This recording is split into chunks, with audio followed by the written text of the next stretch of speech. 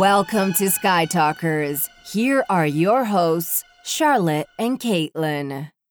Hello, and welcome to Sky Talkers. I'm your host, Charlotte. Hey everyone, I am your other host, Caitlin, and welcome back to us talking about Resistance. I'm very excited. Charlotte had to take a week off. We had to, but it's really because Charlotte was in Hawaii, and we're all jealous. But Godspeed to Charlotte being in Hawaii. Maybe we have listeners in Hawaii. If you're from Hawaii, you live in a beautiful place, but it was great, and I'm sorry that we had to take a week off.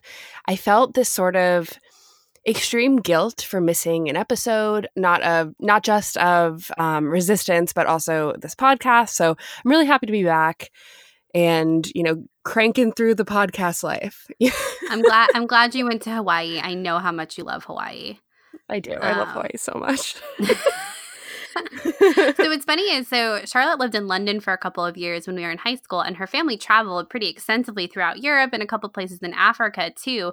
So Charlotte's been to a lot more places than I have, just because you were right there. It was easy to get to those places. But what's always funny is that the one place I had been that Charlotte had never been for so many years was Hawaii. And this is like this really sore subject between us. I wouldn't say sore subject. It was just kind of funny. Us. It wasn't. It's not between us. It was. I just really wanted to go to Hawaii. And it was always like, and whenever I'd be at dinner with Charlotte and her parents, Charlotte would always bring it up. She'd be like, "Oh, remember how Caitlin's been to Hawaii? Caitlin, tell my parents how great Hawaii is. Isn't it so great?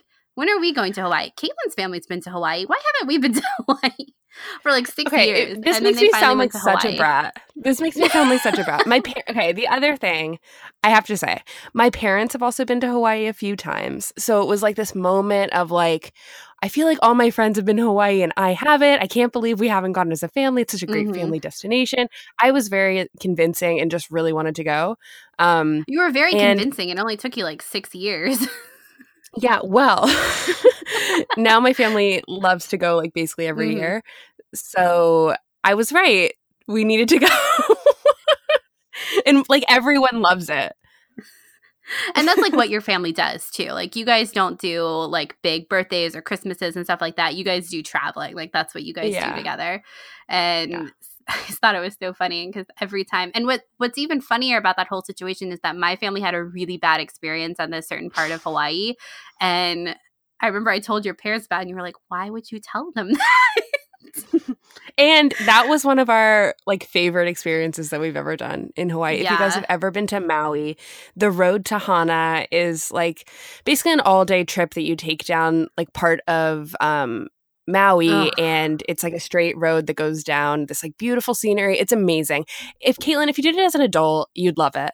If you did it as a child, you probably wouldn't love it. It's like it's such a beautiful place, and it's like the Highway 1 in California. It's amazing. And I know that we're talking about Hawaii a lot on this Star Wars podcast, but it's really hilarious because Caitlin had such a bad experience because she was like, how old were you? Like 8?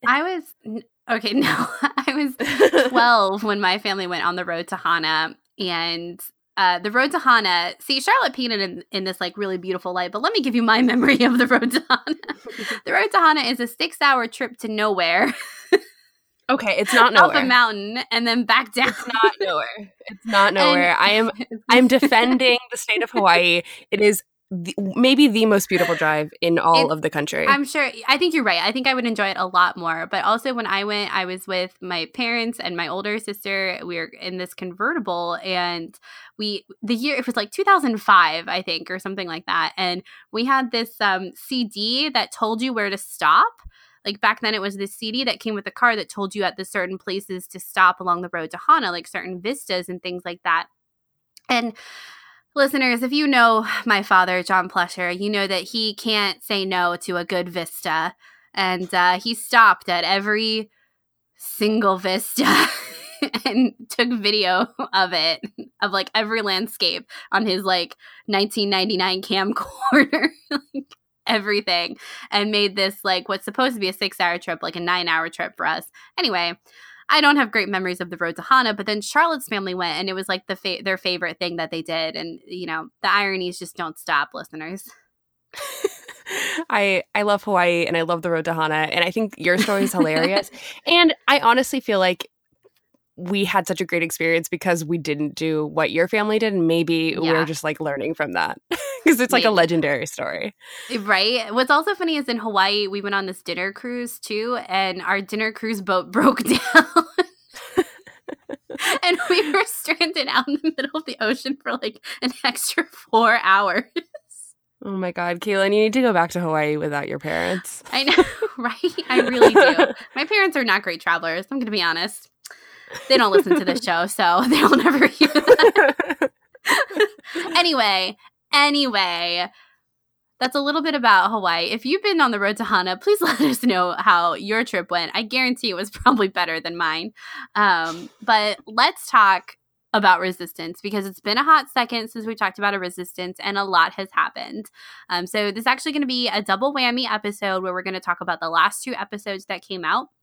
So the first one was the Platform Classic, which was written by Kevin Burke and Chris Wyatt, and it was directed by Stuart Lee. It came out on November 25th. And then the second one is Secrets and Holograms, which was written by Stephanie Folsom and directed by Saul Ruiz, which came out this last Sunday on December 2nd. Yes. So why don't we share our highs and lows in part 1? And then in part 2, we're going to talk about the story. And then in part 3, we're going to talk about the characters. So without further ado, let's get started. So who talks first? You talk first? I talk first?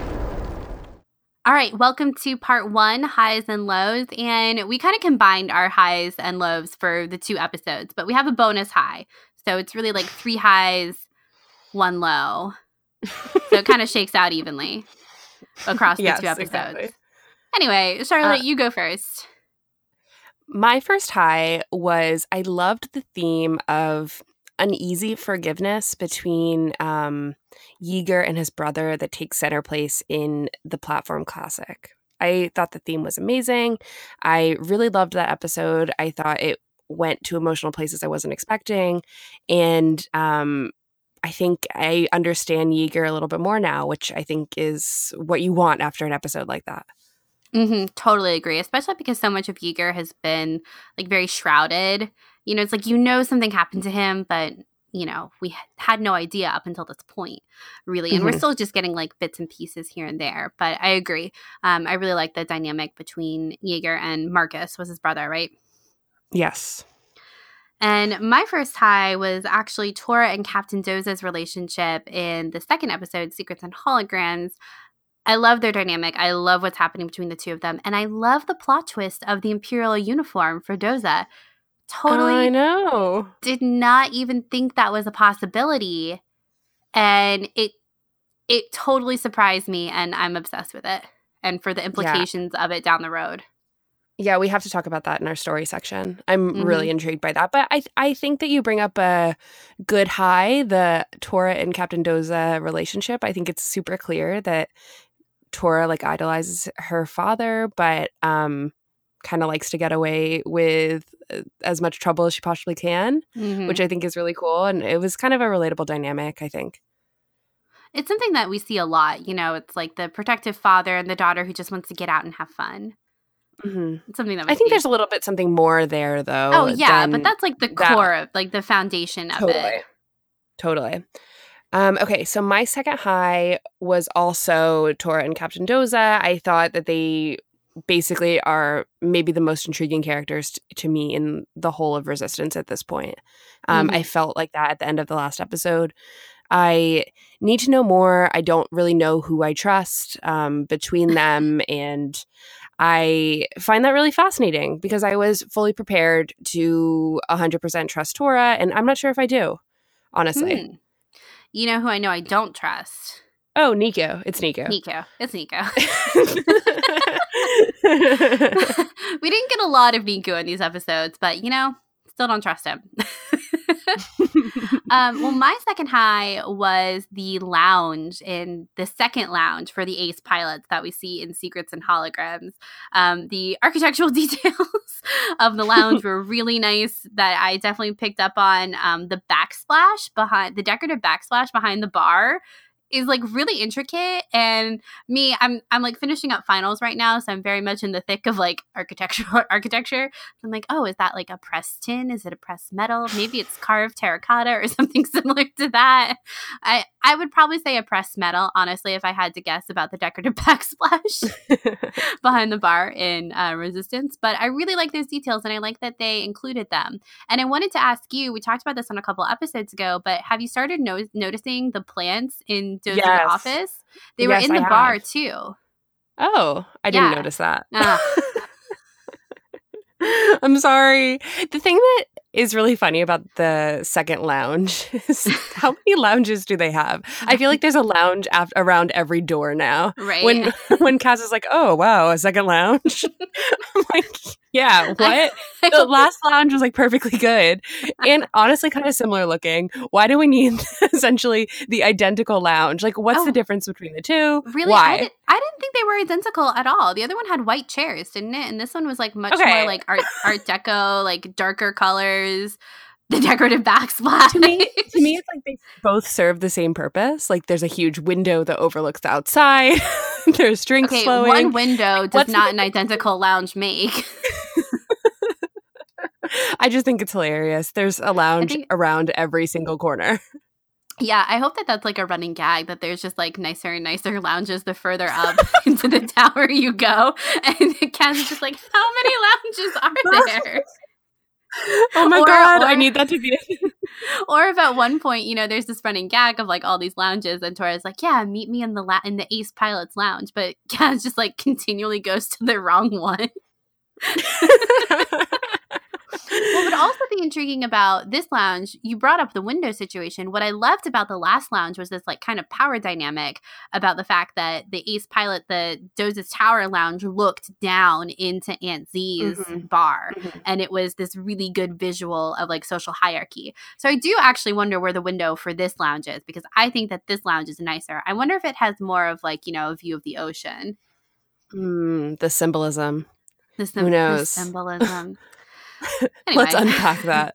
Let's unpack that. We already did. When we find out more. Yeah. It's all right. Exactly. Once we find out where this lounge is and if there's another one. Okay, so my third bonus high for this podcast episode, I have like around like 3 bonus highs really that all are kind of strung together. Number 1 is Buggles. I really liked Buggles. I know that I might be in the minority right now, but I thought Buggles was really cute. Loved the hard eyes. 2, I'm very happy with the return of Niku's water bottle in the Platform Classic.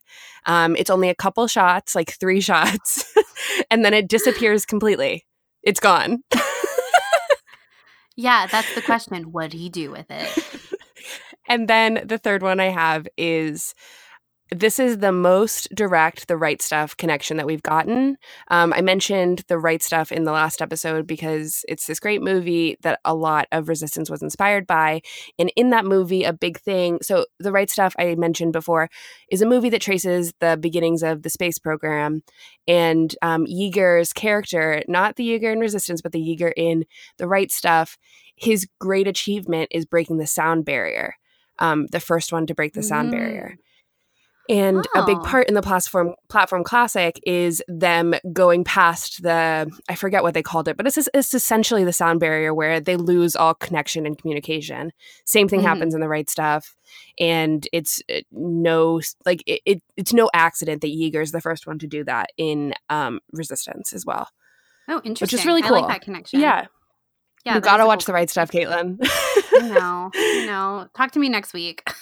Okay, great. When I'm done with finals and moving. Good Lord. So my bonus high was actually a Buggles line as well. I really liked Buggles too, surprisingly. But I loved when he, and I'm usually not one for more crass or potty humor, but when Buggles had the accident, which purple? Okay. And the droid was like so done. It was like, oh, Buggles, why?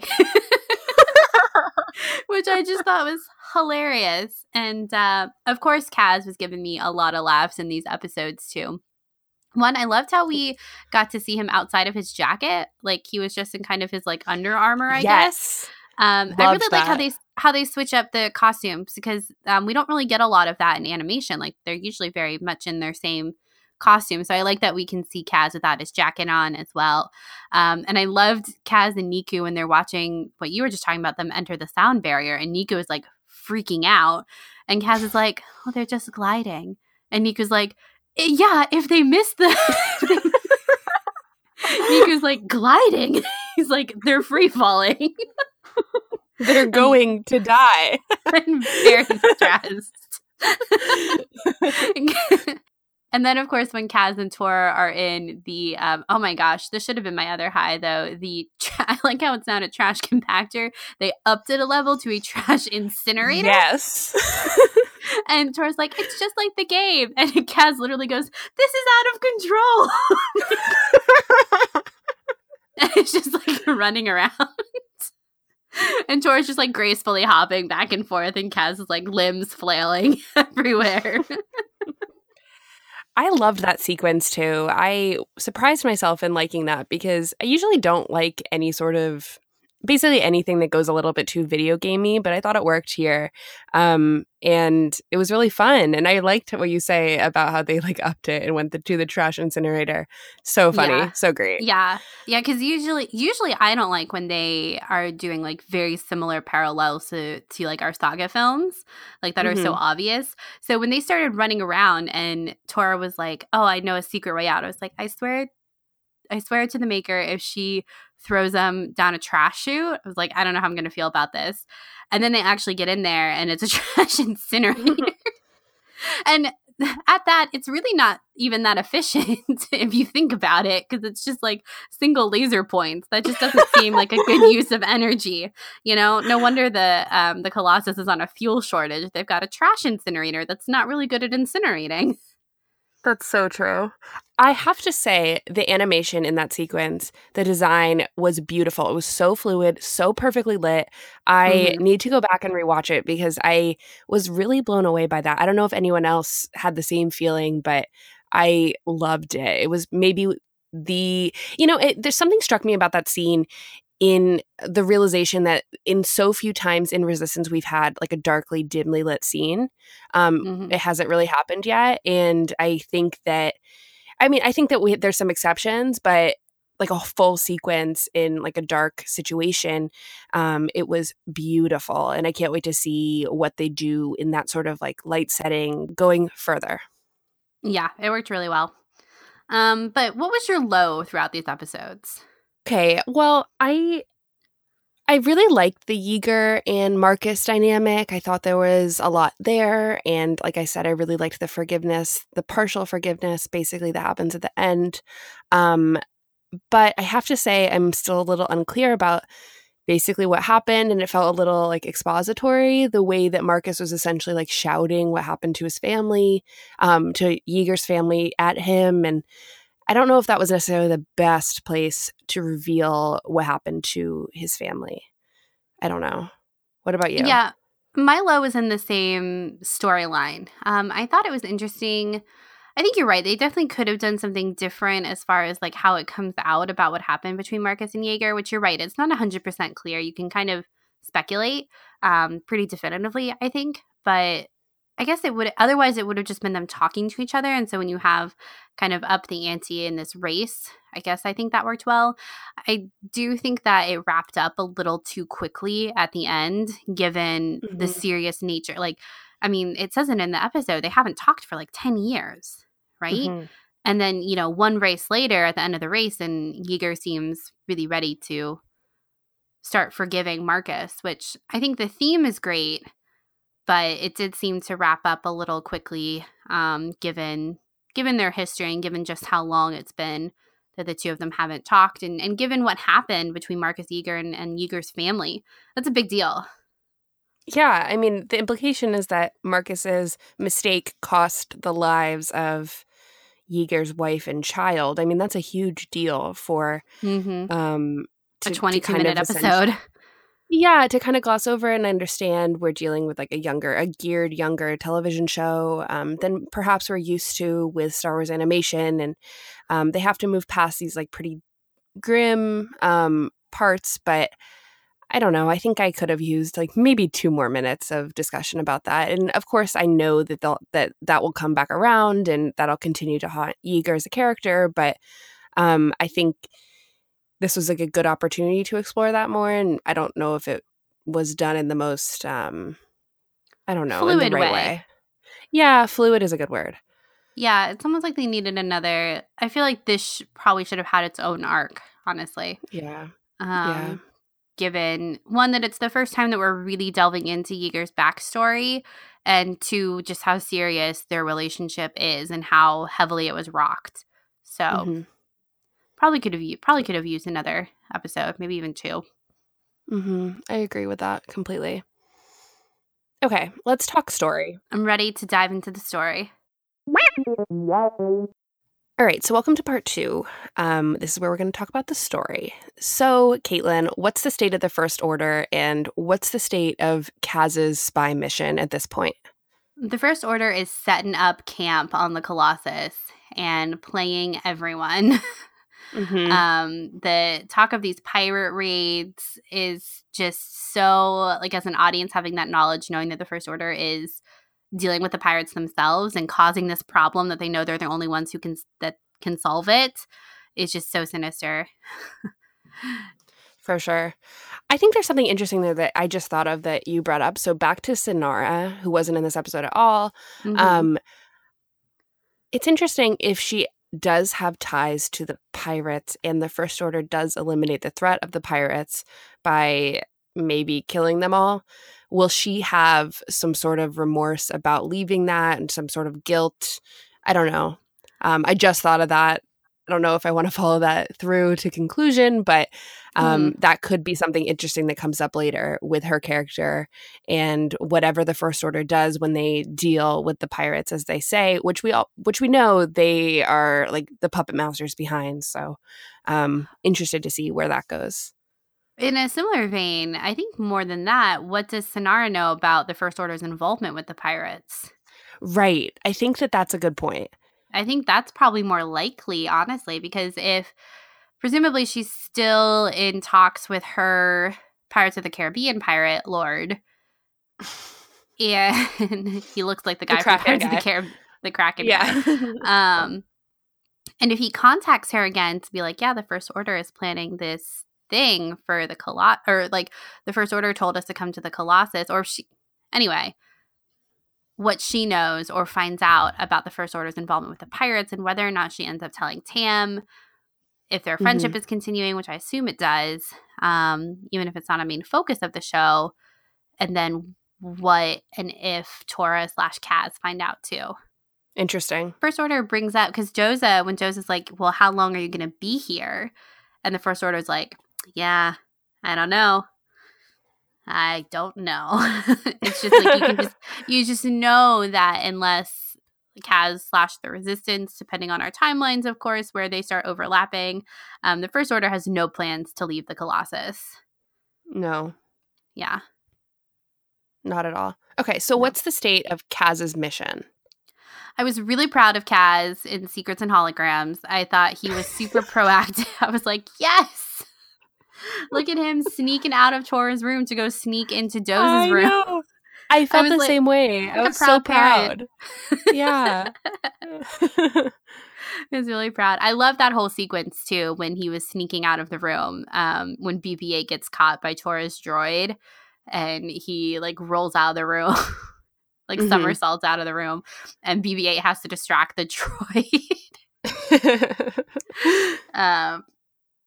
I thought that was really good. But yeah, I was really impressed with Kaz in this episode. I really like how he saw the opportunity and then went for it. And he had a good idea about how to get the information he needed to. And he was also willing to like stay in that kind of dangerous situation when he heard that someone was coming and like figured out a way to stay hidden. I feel like we're getting close to Kaz discovering a lot of information about his mission and needing to talk to the Resistance as a whole and then putting into place the Resistance perhaps coming to the Colossus. I don't know how that's going to shake out, or if like, I don't know. I think that there's going to be Kaz is going to have to talk to the Resistance at some point in an upcoming episode about his findings, which I feel like we're getting really close to whatever he's going to discover. Yeah, some big reveals. Yeah, exactly. And so, okay, so let's kind of dive in the themes of the episodes because they're very different. And I can feel us like sticking more with secrets and holograms as we're talking about these things. But let's kind of bring it back to the platform classic. So what was kind of the theme of the platform classic? I think this one's pretty clear. I think the theme was reconciliation and forgiveness, which is, you know, we talk about it all the time on the show. It's at the heart of Star Wars, and it felt really right to have these two brothers kind of reconcile. And not completely, which I think is an important lesson. It's that I don't have the quote directly in front of me. Yeager forgives, but he's not over it. And I don't think he'll ever be over it. But the point is that you have to forgive someone. Not you don't have to, but it's a good thing to do. Yeah. And I think for Kaz, there was an interesting arc for him in this episode of him learning to be humble. I think that he assumed so much about Marcus and bringing him there. And apparently he had all this intel going into the episode, which I thought was kind of interesting, that the episode starts off with Kaz being like, I know something you don't know, you know? And by the end of the episode, he realizes that he didn't know so much, and he learned something about family dynamics at the end of the day, and he helped Yeager through a situation, I think, as well. Yeah, I think the theme of forgiveness was really interesting, and that's kind of why I wish we had spent more time with Marcus on the Colossus and kind of that interaction with Yeager, because, I mean, honestly, you all know what I'm going to say here. I'm totally getting Kylo feels here. I know. I mean, it's so hard not to. Because we talk a lot of the rhetoric when we're talking about Kylo is that he killed his father. That's unforgivable. And that's a lot of the conversation around Kylo. And I think that's a good conversation to be having. Like, how do you come back from that? Can you come back from that? But then here in Resistance, we're seeing a very similar situation where family has severely wronged family and taken the lives of his brothers, of his sister-in-law and his niece, which is just as serious as what's happened with Kylo too. So I think I wish we had kind of been able to explore how that forgiveness really works with Yeager and Marcus, and hopefully it comes back up again in the future and it's still a conversation that they're having. Because I like the point that you brought up, Charlotte, that, you know, it's not that Yeager, yes, you and I both think that they should have spent more time on it and it wrapped up a bit too quickly at the end, but it's not like Yeager was ready to completely forgive and forget. It's still a process, and forgiveness is a process. It's not going to happen all at once, and Yeager's taking the first step towards that. And what I like here too is this is something that you and I say a lot about Star Wars and about Kylo's redemption in particular, is that for you and I, it's not about whether or not the galaxy forgives Kylo. That's a whole other conversation to be had. What I want to know is how his family feels, and how those like close relationships that he has, how those shake out. And I think the same is true with Yeager and Marcus. Like I don't want to see a situation. I don't really care to see. I'm not interested in seeing Marcus have to go through the like judicial process of causing that accident by cheating in the race. I want to see him talk it out and yell it out with Marcus or with Yeager and come to grips with their relationship. I totally agree. I think that there was, again, I don't have it in front of me, but there's a line in the episode that was really good when Yeager says something about like, he says, things are better than before. You know, I'm paraphrasing in the worst way, but basically that he took the right step, but it's not a full marathon. He's not at the finish line yet. He took a couple steps, which I think was really great to show that it's a constant process, forgiveness. Yeah. Yeah, and that it can be done. Exactly. So to your point, I feel like we're going to continue with this relationship. I think we have to, because I feel like it's been such a crucial part of understanding Yeager. I mean, Kaz, when he first like gets inside of Yeager's shed or study, that's the thing that intrigues him the most, that photo of his family. So it's clearly a huge point of his character that we'll definitely come back to again, and perhaps in this way with Marcus at the center as well. Yeah, exactly. And so then moving into secrets and holograms, I think the theme here was this tenuous line between trust and distrust, between kind of a lot of parties. So Kaz and Torra, Torra and Doza, Doza and Kaz, and then the First Order and Doza. There's a lot of like shifting allegiances. Nothing is really it's very tenuous. All of these relationships right now are very tenuous. Yeah, I ended the episode with not knowing how I felt about anybody, but knowing I was intrigued with every storyline. Yeah. I said that at the top of the show, but I was like, I feel like that was the point of the episode, is that I don't know who's good or bad. I mean, I feel like at this point, Kaz is, as good as they come, but I feel like I don't think he has anything really to hide, except for maybe his family. Who knows? But Yeah. I definitely felt like these characters have a lot to maybe hide. I don't know. He has some, like, Doza has some serious skeletons in his closet. And that really surprised me and has like potential implications for the plot going forward. Yeah, the Doza Imperial uniform was such a plot twist, but I really like how, one, this is a lot of what we talked about too a couple episodes ago, was this dynamic between Tora, Doza, and Kaz, and all of these things kind of coming to a head, and Tora being kind of aware of what her father's doing, but I don't think the true extent of what it is. And so I wonder if she, the big question is now is if she knows that her father was an Imperial officer, and kind of how and when Doza was involved with the Imperials, how he got out. Does Jaeger know? Because Jaeger's with the rebellion. I know. Like, it's really interesting. so I'm confused because I thought I read that Doza's wife or former wife, I don't really know where she went or if she's gone, or basically Tora's mother was a rebellion pilot in the past. So like, what's the situation with that? Did they meet after? Who knows? But let's talk about that, if that's okay. Can we move on to talking about Captain Doza? Yeah, let's. Okay, so I would like to speculate a little bit about this. I think StarWars.com released a video talking about how, and basically confirming that Captain Doza was an officer in the Empire before it fell, right? I think they said specifically like Return of the Jedi era. Yeah. Did they mention? And okay. They did. I think they did. And which is really interesting that they went ahead and said that.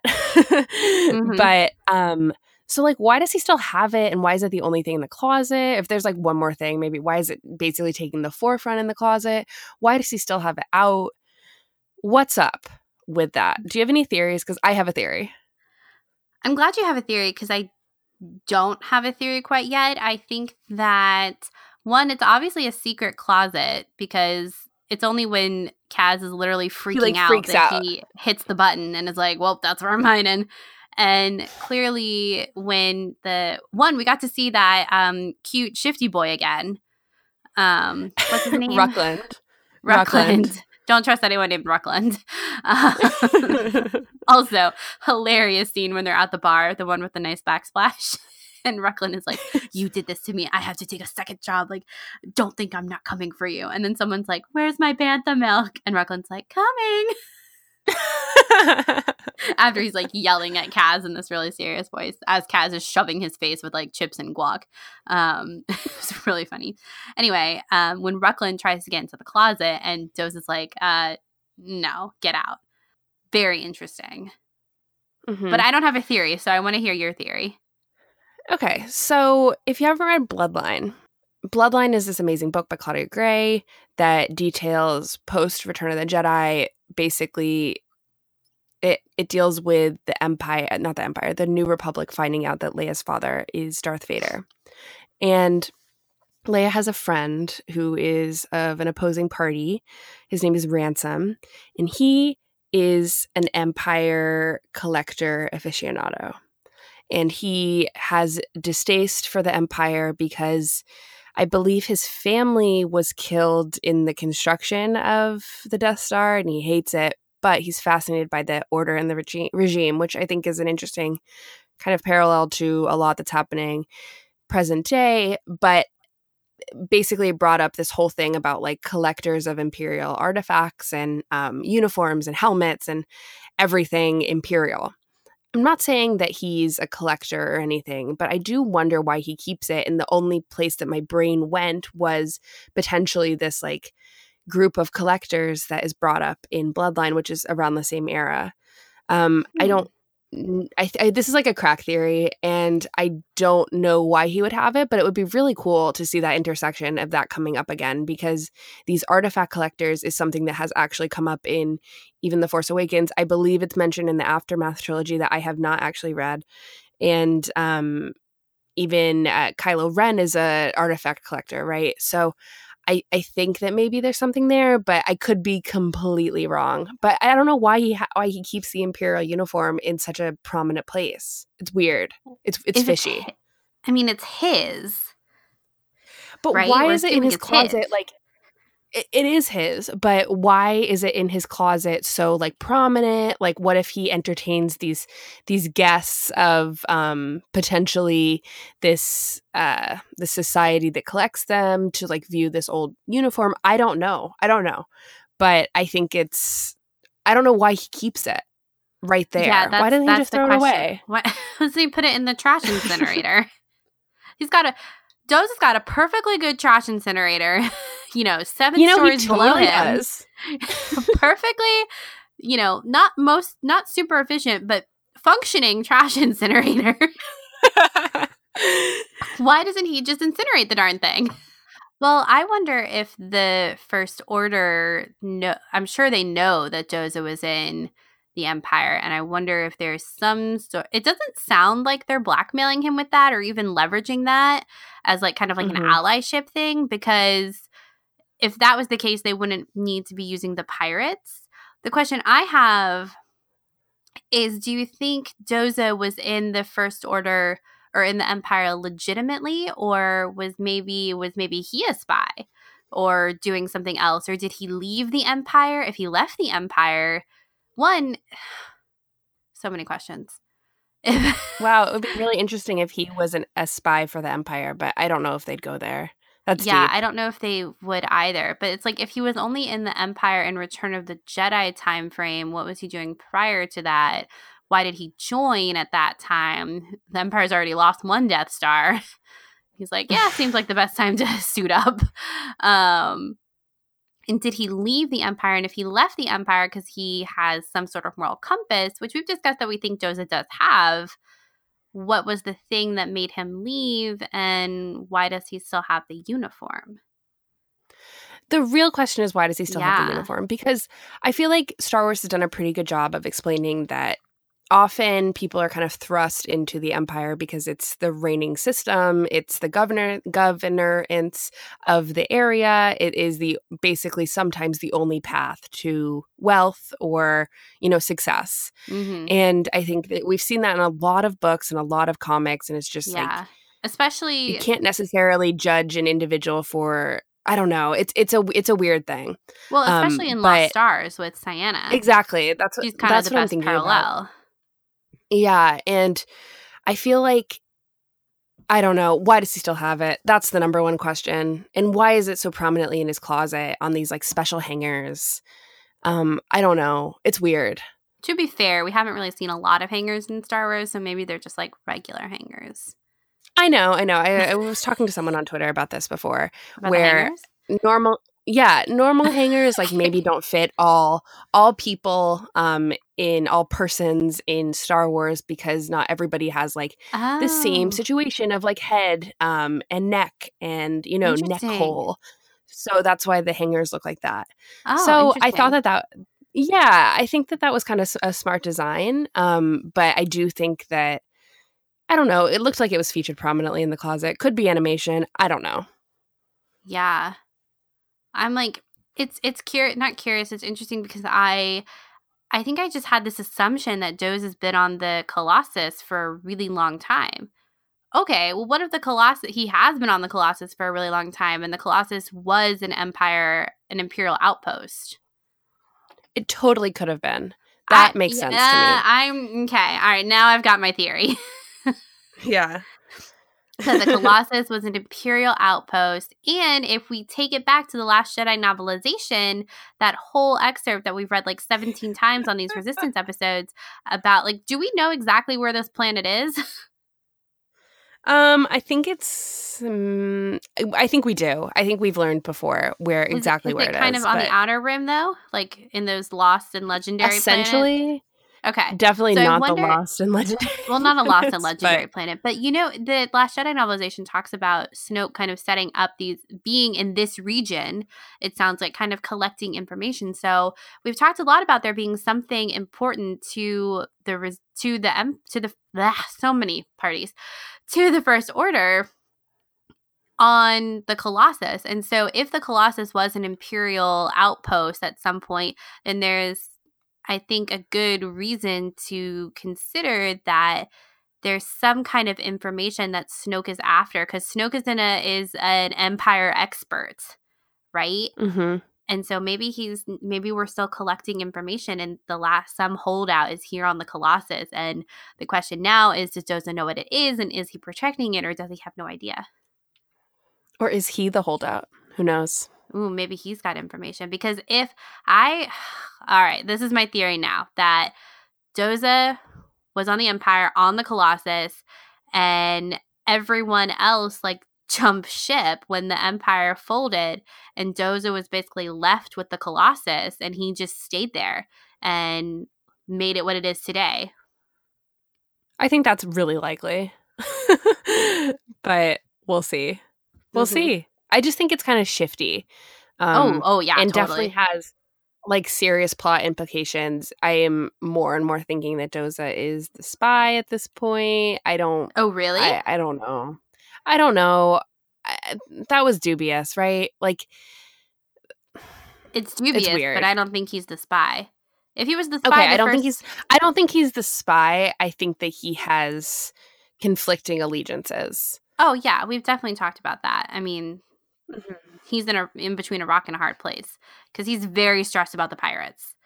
I think that's what these episodes have shown, that Doza, in both episodes actually, Doza is very stressed about the pirates.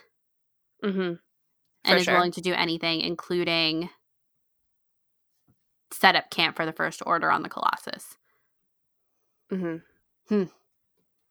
Interesting. A lot. I'm glad I didn't have a Doza theory coming into this episode, but now I got one, so thanks. Often we have to talk these things out for the theories to come up. I mean, my bad theory about Ransom and this group of collectors, I just had that. I just came up with that, and you can tell. You guys can tell, right? It's kind of loose. What's funny is that we both came up with these theories off the cuff, and yours is very strange. It's very off the wall, and mine's a little bit more has actual chance of coming to fruition. To be honest, in that vein though, I would really love to see that group of collectors somehow make an appearance on the Colossus. Definitely. Or in the show somehow. It's so intriguing to me. Well, especially we've had these kind of collections come up a couple times now. Both I think your connection is really good because I love a good artifact collection. So now in Solo and in Bloodline and possibly now in Resistance, we've had and throughout the sequel trilogy this idea of collecting artifacts from these almost mythic times, even though they're not really that mythic. Anyway, I would really like to see that. So I hope your theory does come true in some vein. It's a huge part in Battlefront 2 as well. Yeah. And I think characters like Aphra as well kind of reinforce this. And we've talked about this before. But I would love to see that come up in Resistance just on its own, even if it's not with Doza. Mm-hmm. Oh, and Thrawn, of course. Of course. Can't forget the blue guy. Can't forget Thrawn. I hope we see that. I hope both of our theories come true. Okay, so let's talk about characters. Yes. Listen, big deal. You got another problem. Women always figure out the truth. Always.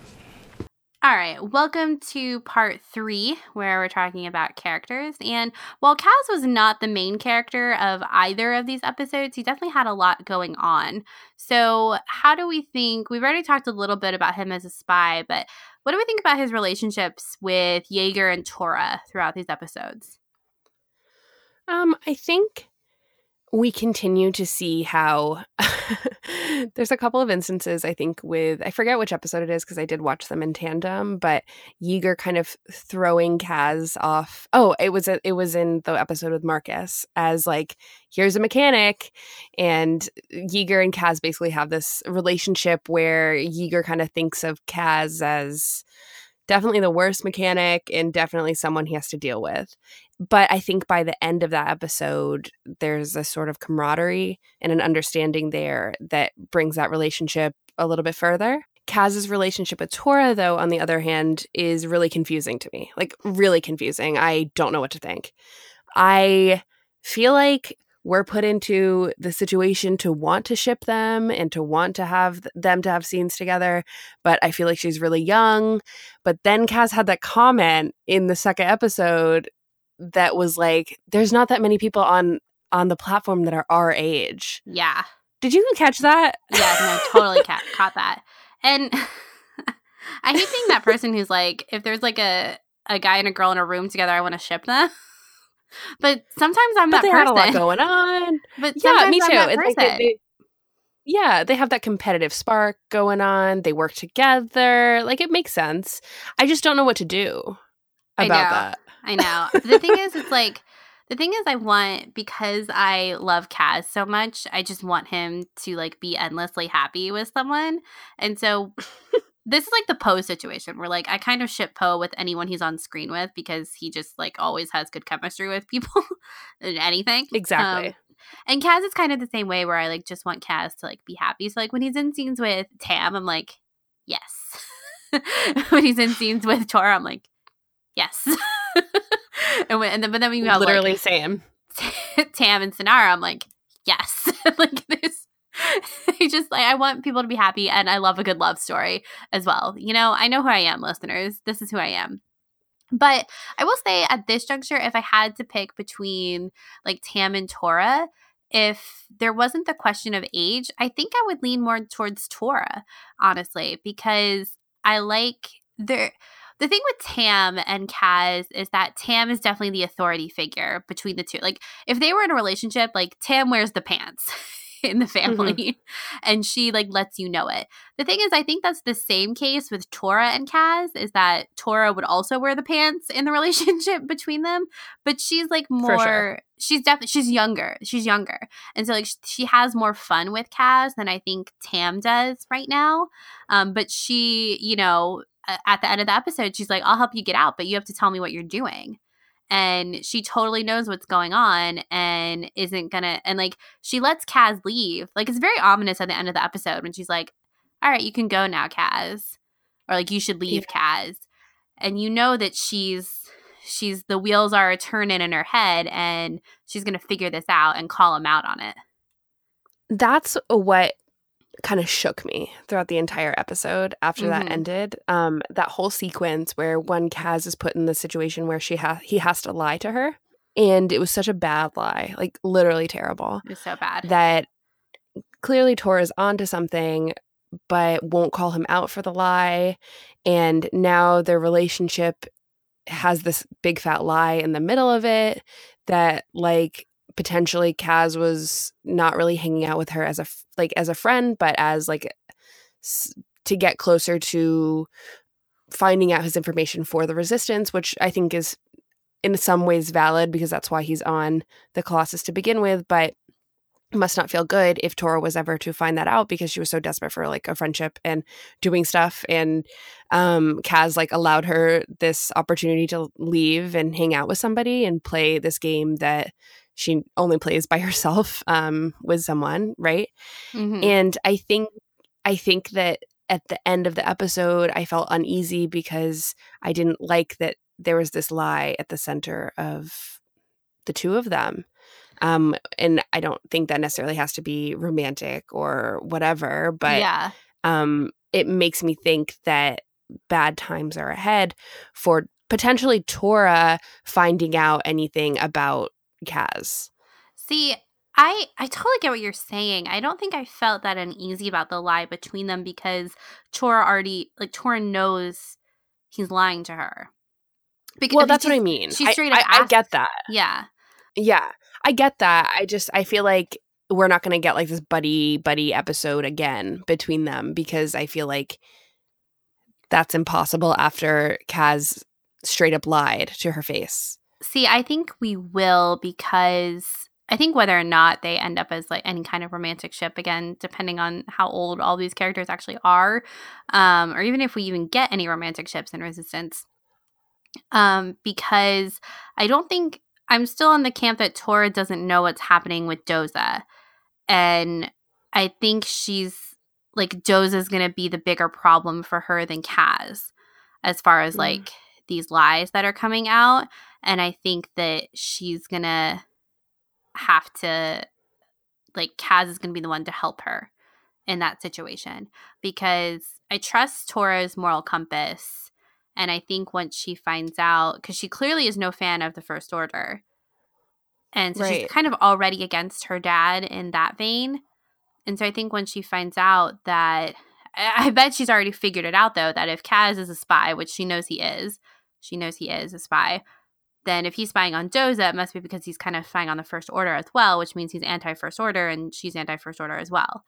And I guess the bigger takeaway I had from that, I don't think I'd really considered it from the like implications on their relationship, which I think you're right. It probably could be a bigger problem down the line. But I think what I took away from it was that I liked that Tora had just like figured it all out really quickly.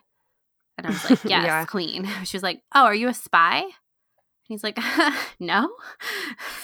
She's like, oh, literally, what are you doing here then? And I just appreciated that like Tora was smart enough to figure it out. And I wouldn't be surprised if in the next couple episodes Tam figures it out as well. And then, because Tam is going to be the bigger problem, because once she finds out that Yeager knows about it too, like I think Tam's going to be the bigger conflict in the spy revelation than Tora is, I guess is what I'm saying. Agreed, because Tam deals with Kaz every single day. Yeah. It's like a partnership in like work, essentially. And Tam has had to deal with Kaz like failing at literally everything when it comes to being a mechanic. It's like always on her. So I think you're so right. I don't know. I don't really know what to think about Kaz's relationship with Tora, especially as a friend. I do think there's something interesting there about how Tora has this connection with the Aces as one of the Aces. And the Aces in this episode are really pissed off to know what's going on. And they're like getting restless about the fact that they haven't been able to race or anything. And they're demanding answers. Mm-hmm. I think Tora's in like between a rock and a hard place, because she can't give them an honest answer, and yet she is like the mouthpiece for Captain Doza. And so like, where are her own allegiances at this point? Because she must feel like she has nowhere to turn.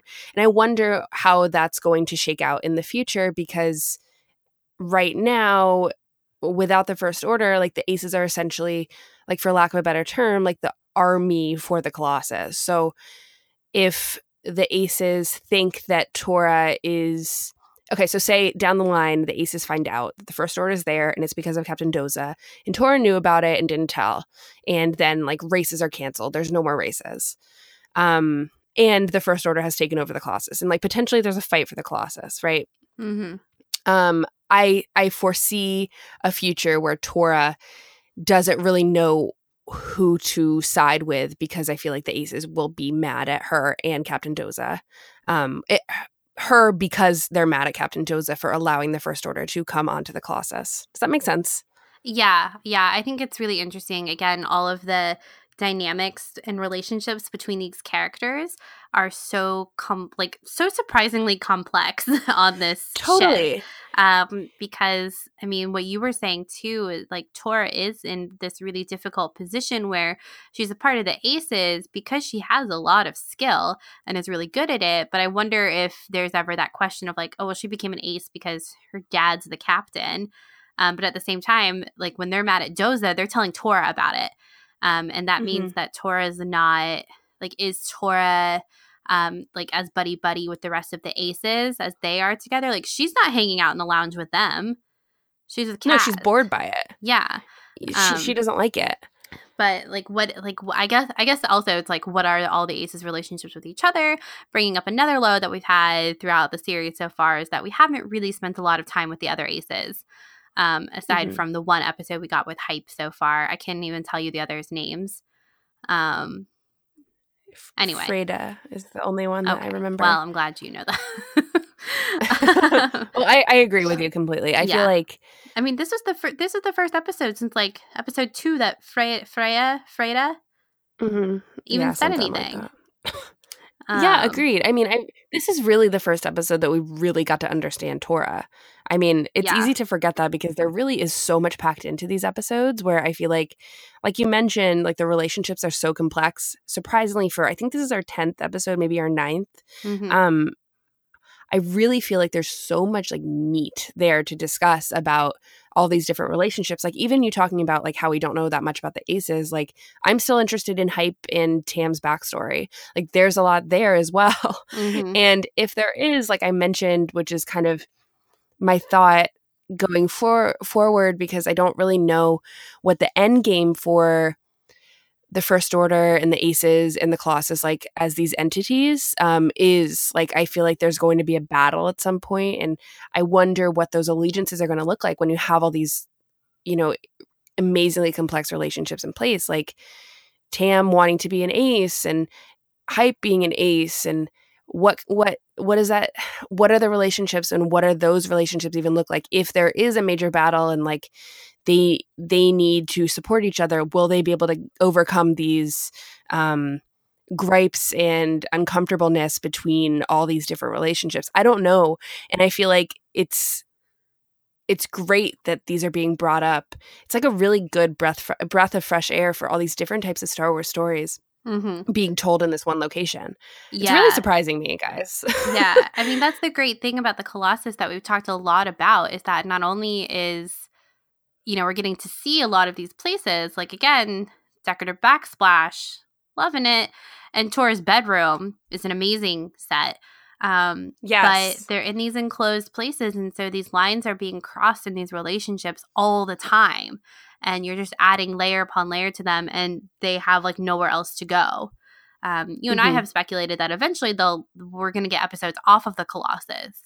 But right now, because, like, even on Lothal and Rebels, we're on one planet in season 1, but that's a whole planet. And like our Rebels and Empire and like the capital of Lothal are very separate from each other. Whereas here, everyone is literally on top of each other in these different like levels of the Colossus, which makes for really good TV.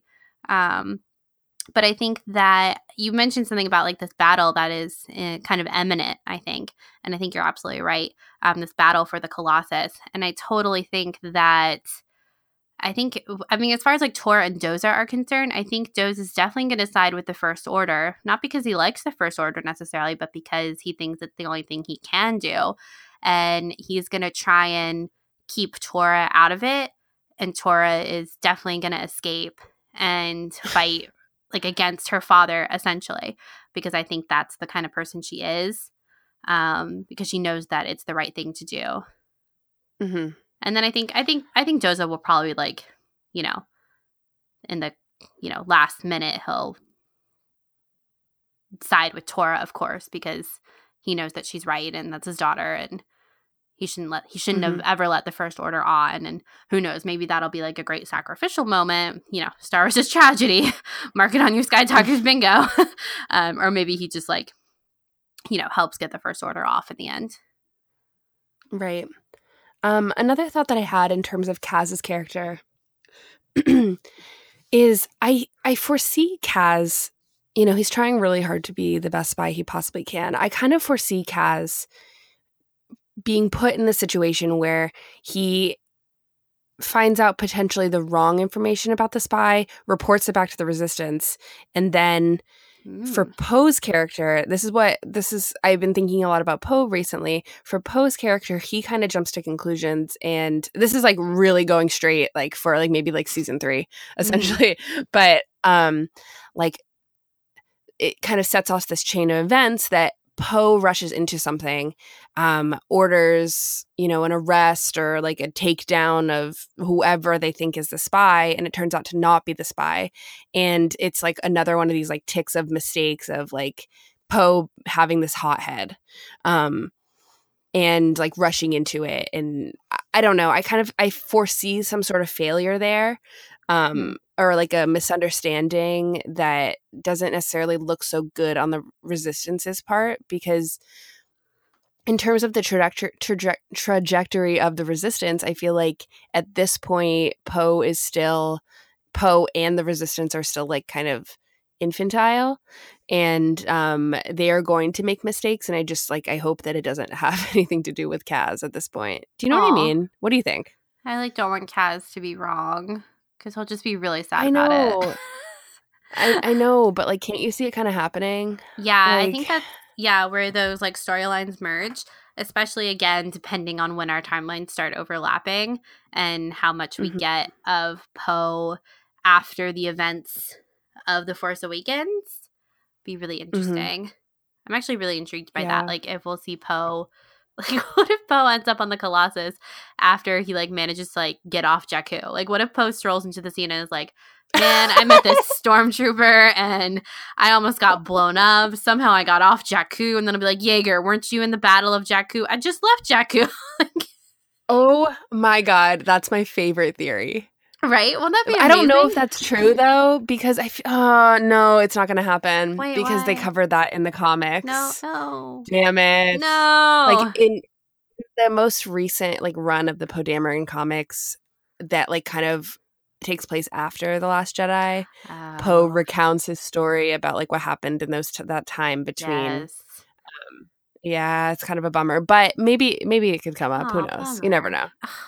Yeah. Dang it. I still think it would be so funny. It'd be really Any funny. sort of like mention like that, I think would be great. And I think that we will get that because at some point they like want to clue in the kids who are watching this show that like where this basically takes place in the timeline of the movies, which are like utmost importance, right? Yeah, so I think that we will get some sort of connection there that'll be like quite obvious. What if Poe winds up on the Colossus and is like asking Kaz, he's like, oh, before I go, you got to remind me, I got to get like some needle and thread. I got a jacket that needs fixing. Yeah, I'm not much of a sewer, but yeah.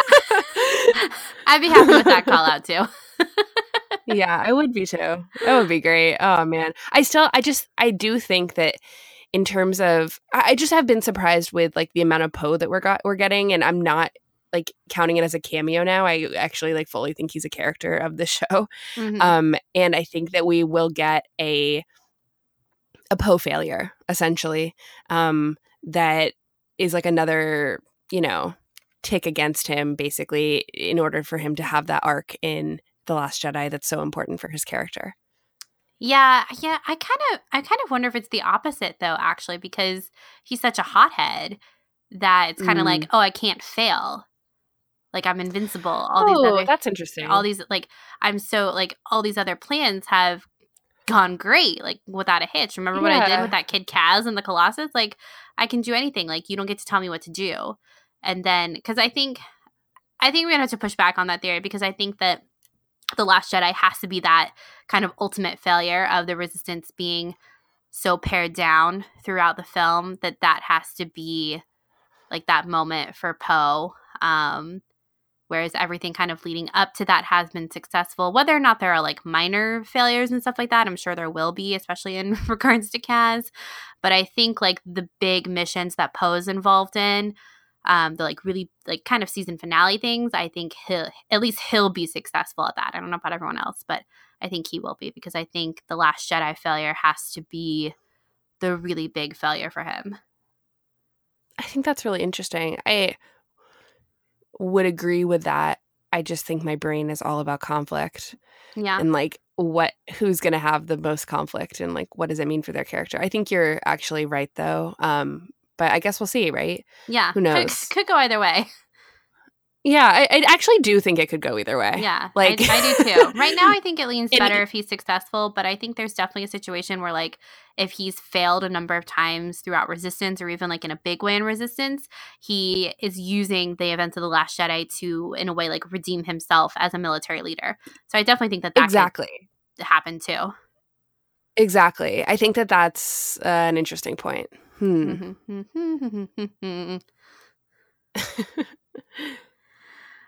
All right. So we got a question from a listener, Carl Hassler from Unmistakably Star Wars. Hello, Carl. This question is a little old because we're a little backlogged in Resistance. So he wrote us a little email. We'll read a little piece of it for you guys here. So he writes, I love listening to Sky Talkers. Thank you, Carl. He said, you can tell by your chemistry that y'all are good friends and really enjoy each other's company. We do. In fact, we do. And then he writes on, I enjoy hearing your thoughts on Resistance. The spaghetti analogy is good. Nico theory is bad. But still fun, he says. Still fun. I'm right there with you about the lack of a purpose for the Colossus. It has a Bespin vibe, which seems to indicate mining or drilling for something. It could be an unrefined fuel source, which could explain why it runs low on fuel without it being shipped in. I would like more explanation. Along those lines, I have a question about the Aces. Are they defenders of the Colossus first and only race to hone their piloting skills? Or is their priority racing and only defending the Colossus because they are such good pilots? Look forward to the show and keep up the good work. Thank you so much, Carl, for your kind words about the show and also for the good question. I really like how you point out that the Colossus has a Bespin vibe because it does. And I don't think I'd really thought about that before. Yeah, it totally does. I think I've mentioned this on this episode, on this show before. But I think the question about the Aces is interesting because I think the show has only just now started to define that the Aces are truly the only defenders of the Colossus. And it's something I see as like a really big conflict. As I mentioned like 20 minutes ago, about the whole like Resistance as a show. I think that it's extremely problematic that the Aces are the only defenders of the Colossus. Mm-hmm. And maybe there's more, but I think that right now we're in like quote peacetime supposedly, but I still find it bad that that's their only force, which I guess so does Doza. Doza also thinks that's not enough. Yeah, so he's very stressed. Yeah, super stressed. Yeah, I kept thinking about your question about if they were defenders first, racers second, or racers first, defenders second. And I honestly don't know how I feel what I think, because one, the show hasn't really talked about it a lot, like you mentioned, Charlotte. And two, they clearly they use the races to bring in money. So I wonder if it was a situation where these racers came in and then Doza ended up convincing them to stay on the Colossus and pay them money to protect it. Like, I definitely see that happening. Or if they were protecting it and then they realized they needed a way to bring in more cash and racing is a thing. And so they kind of set up this racing circuit. I'm kind of inclined to think that they were racers first that Doza then convinced to stay on the Colossus. And that's why they don't seem to have much loyalty to him. Yeah, and how they're all so different too. Because actually, yeah, I think that's what I'm going to go with, because Hype was a pilot, was a racer before he got to the Colossus, because he brings up different races that he did, right, before being on the Colossus, as does Yeager. So I think that they were racers who came to the Colossus and then Doza convinced to stay for money and look at this nice tower you get to stay in. The hallways are so clean. And then now they're there and they're like, well, now what are we doing? Because if they were defenders first, they wouldn't really be as bothered that they're not getting to do races. But in this episode, the last episode, that's the problem, is that they can't do races. I don't know. There's a dark past there. I think shady. Wow, everything is shady. I think it's shady. Yeah, I think that there's a conflict there, just like we mentioned before, of conflict between parties. There's something here, and I wouldn't be surprised if we learned about the dark past of why the Aces have to defend the Colossus. What if they have zero loyalty to the Colossus? What if they're just there to make money? Which could be a totally legitimate concern for people who are racing. Yep, it's kind of interesting. And if the First Order pays them to, like, quote unquote deflect from the Colossus. Yeah. Defect, you mean? Defect. Yeah. Defect. I think this is a great question. Thank you so much, Carl. I appreciate it. And if you guys ever have any questions or anything that you want us to cover on our Resistance recaps, I know that the show's going on like on a slight winter hiatus, but after the next episode, which I think is kind of timely for the holidays, but you can email us at skytalkerspodcast@gmail.com and we'll answer it on the show. Yes, you can definitely do that. If you have other questions, feel free to email them as well. Our next episode for the main show is actually going to be all about Reylo, and we're doing a Q&A section. So if you listen to this and have any questions about Reylo that you want to send our way, send them to skytalkerspodcast@gmail. You can also find us on Twitter at skytalkerspod, as well as our personal Twitters at Caitlin Plusher and at Clarity. And if you enjoyed this episode and you wanted to head on over to iTunes and leave us a 5-star review, we would really appreciate it. Yes, definitely. Thank you guys so much for listening. And I just want to thank our amazing patrons: Amy, Joanna, Larry, Gina, James, Tracy, Sarah, Susanna, Z, Cherie, Angela, Diana, Becca, Lynn, Katie, Courtney, Brian, Megan, Amy, Kelly, Jim, Swara, BJ, Ira Bell, David, Claudia, Kate, Brooklyn, Lady Valkyrie, Jenny, Blessed Cheesemaker, Danny, Lumpa, Ruru, Patrick, James, Hamsa, From a Certain Point of View, The Dorky Diva Show, Megan, Stewart, Kyle, Jennifer, Kels, Chastity, Elia, Travis, Katie, Daniela, Alyssa, Rebecca, Andy, Delaney, Angela, Allie, Natalia, Daz, Serene, Shireen, Jordan, Molly, Chell, Aaron, Megan, Rebecca, Lauren, Tom, Edith, Adam, Derek, Connie, Robbie, Kirsty, Brandon, and Chuck. Thank you guys so much for supporting us. It means the world. Yes, thank you guys so much. And as always, until next time, may the Force be with you. May the Force be with you.